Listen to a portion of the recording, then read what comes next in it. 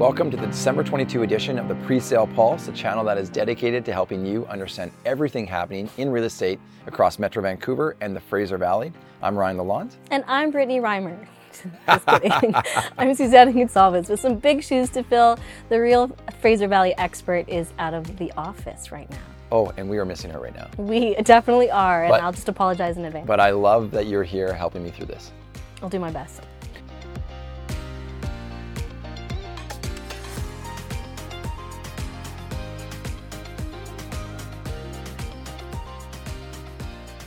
Now, this edition of the Pre-Sale Pulse is all about recapping both the pre-sale and the resale marketplace over the past 30 days in the Fraser Valley. It's dedicated to everything that's happening in FV. Our goal is to ensure all of our subscribers feel like they have their fingers on the pulse and becoming real estate intelligent.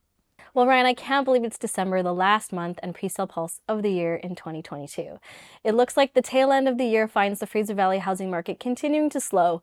The higher you fly, the harder you fall, and that seems to be a bit of the story this year in the Valley.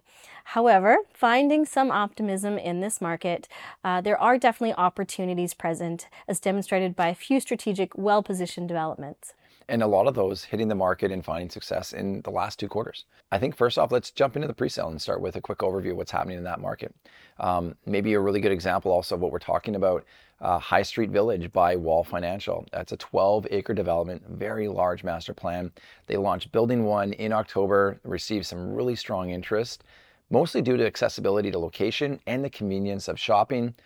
Also, a significant lack of supply in that market. Now, after less than a month on the market, Building 1 is sold out. It sounds like they've trended above $720 per square foot. That's a big number for a secondary market like Abbotsford. Yeah, absolutely. The program is now selling Building 2 and took suite selection forms earlier this month. Like the previous release, Building 2 allocated over 90% of the homes on the first weekend of previews. There's clearly a lot of latent demand in Abbotsford for pre-sale product, which so far has been limited in this market compared to the high level of interest it's received over the past 2 years.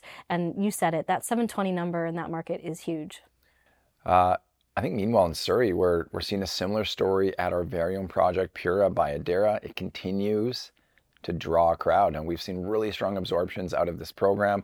Interest continues to grow with over 100 units out of 136 units sold in just the last 60 days at some fairly large price points, but at the end of the day, still very affordable for that market. And given the success of the program, we're excited to see the release of Phase 2 as well, coming very, very soon. So make sure that you're hitting that like button and subscribing, right?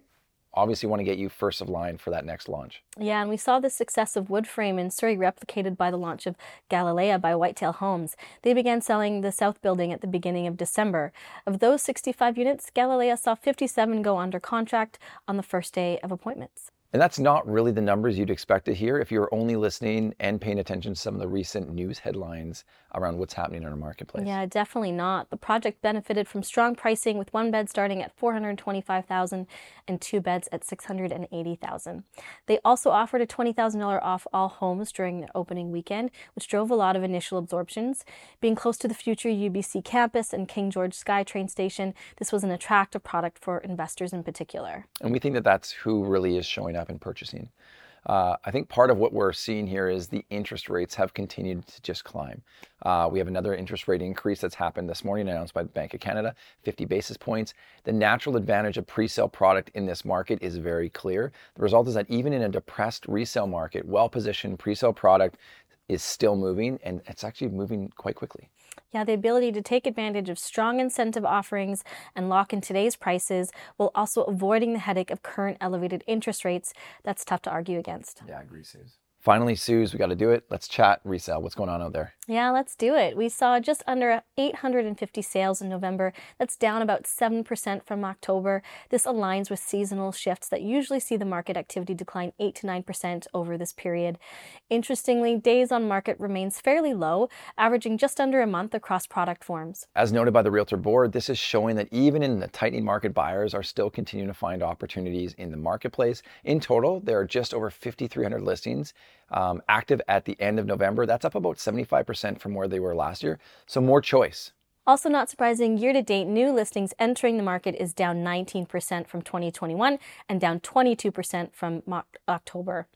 As we predicted earlier in the year, inventory is decreasing as people choose not to list their homes in these conditions, along with buyers pausing in this high interest rate environment versus a wave of new listings entering the market.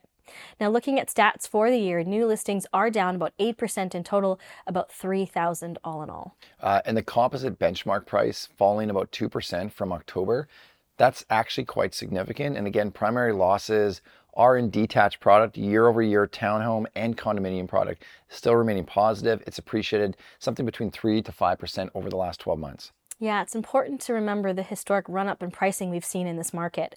Real estate is a long game, and as we've said before, it's all about time in market rather than the timing of the market. Thanks, Suze. Now that's, I think, a great perspective, one that we really want to make sure our viewers are leaving this episode with. Now, when you look at the 3-year gains across the product forms, we're averaged a whopping 45% growth, right? So a $400,000 property, almost $200,000 more today than it previously was 3 years ago. Now, given the average time it takes for a pre-sale product to complete, it highlights the idea that you're locking in today's prices for tomorrow's value and benefiting from ultimately lower interest rates as expected by most economists. All right, I think that wraps up another edition of the Fraser Valley Presale Pulse. Thanks for having me guest spot. Be sure to subscribe to our channel and Newswire, our daily email roundup of the latest real estate news. Our internal MLA advisory team is active in all major markets, providing actionable intelligence across Canada, so reach out to us using the links below. Don't miss out. We got to flag it, this month's trending topic, where we cover some of the key milestones we're expecting or anticipating in 2023 to have a huge impact on the market. This is going to help home buyers and home builders staying informed. I think we also have to point out that what you just witnessed was Susana Gonçalves gunning for the anchor position of Brittany Reimer on Fraser Valley's Pulse. I guess we'll make a decision next year whether or not she makes a cut. I'm making a case. Yeah. I'm making a case. But I think in reality, Brittany probably will be back next month. You're welcome. On that note, thank you so much for tuning in to not just this episode, but all the episodes this year. And happy holidays, and we will see you next year.